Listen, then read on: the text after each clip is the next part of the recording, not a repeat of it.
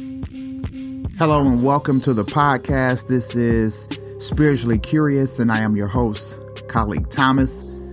Today we'll be talking about the satisfaction of God, the emotional well-being of God. Does it take good deeds to make God satisfied, and is that even necessary? Do good deeds equal good circumstances in life, and do performing deeds that are not acceptable by God equal unfavorable circumstances in life? You know, religion gives us the idea that God can experience a full range of emotions. God becomes joyful due to the good deeds of mankind that bring God satisfaction. Religion also tells us that God becomes dissatisfied due to our actions God does not approve of. Good deeds not only satisfy God, but they also give blessings to those that commit them, while inappropriate deeds, those that are unpleasing to God, keep us away from blessings. But is this true? Is God watching over us, taking count of all our deeds, our daily activities, and categorizing them as either satisfactory or inadequate? Does God bless some and keep blessings from others based on their willingness to do good deeds that are satisfying to God? Is it the duty of mankind to fulfill God's requirement of divine satisfaction in order to ensure favorable circumstances in our personal lives and in the world as a whole, throughout all humanity, for everyone? Is it even possible for us to cause God to be disappointed? Is it possible to cause God to be unsatisfied? Or is it possible to cause God to be joyful? This is what we're going to discuss. I think this is the wrong way to think about God. What does it mean for God to be in a state of joy due to the good deeds of mankind? What does that mean? What does it mean for God to be in a state of unpleasantness due to the sins of mankind? Well, it means the possibility for God's divine state of pleasure, satisfaction, fulfillment, or the absence of any of these states can be given to or withheld from God arbitrarily according to the activities of man. This idea suggests that God is not in control of God's own emotional state, seeing that God can be carried away by a multitude of emotional possibilities as God observes, interprets, and responds to human activity in the world. But where did this idea come from that one must satisfy God through good acts in order to be blessed by God? Well, ancient religious practices believed that appeasing the gods was necessary in order to receive what you needed. A blessing from the gods was based on the quality of your service to the gods. If you wanted a change in your circumstances, if you wanted protection from your enemies, love, good conditions for your crops, the continuance of favorable circumstances, all that required the satisfaction of the gods. If the gods were unhappy, you would be unhappy. Your life would be full of unfavorable circumstances. But if the gods were taken care of and made to be satisfied by the worshiper, then things will be good for you and your life will be full of favorable circumstances. This is what the belief was.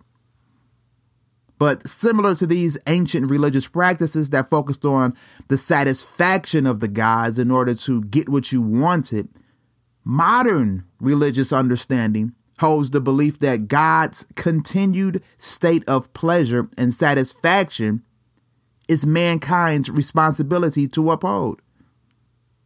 We have commandments, rules, doctrines, traditions, and religious practices that inform us on what it takes to satisfy God through acts of religious service and the activity of living a God-honoring life.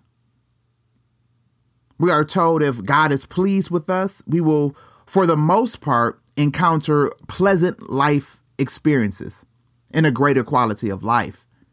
However, if God is disappointed, unpleased, dissatisfied, or angry with us, it is due to the unsatisfactory, unpleasant, and disappointing manner in which we live our lives.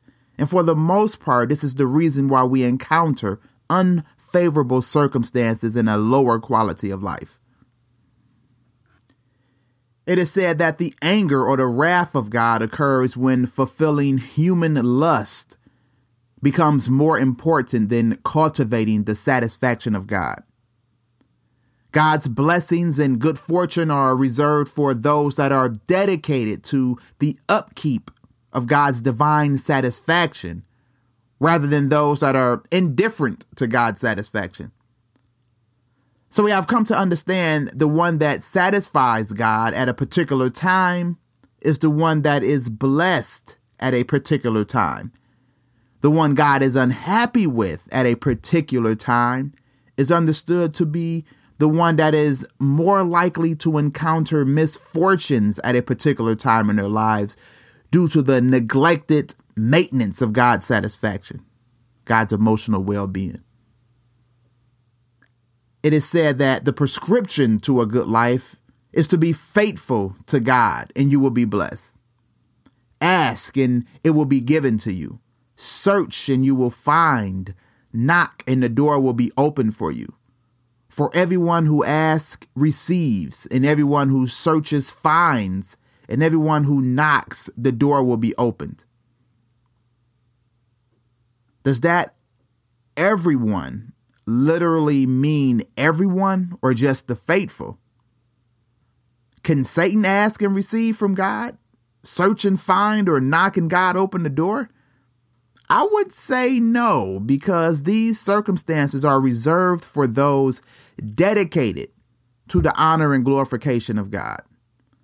Those that love God and work to maintain in God a state of holy satisfaction.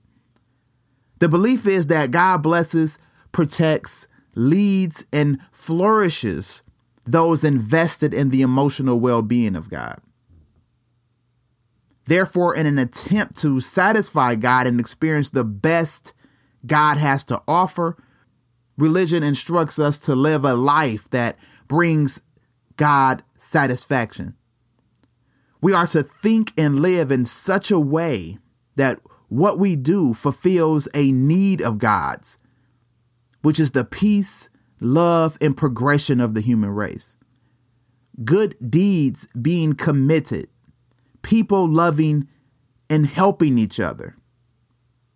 This is what God needs.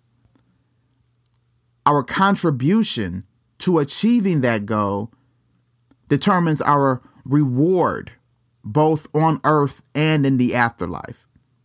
When we do this, we will search and find, ask and receive, and knock, so doors of opportunity will be open. This is the exchange. The problem with this way of thinking occurs when those that do not have the slightest interest in satisfying God still prosper.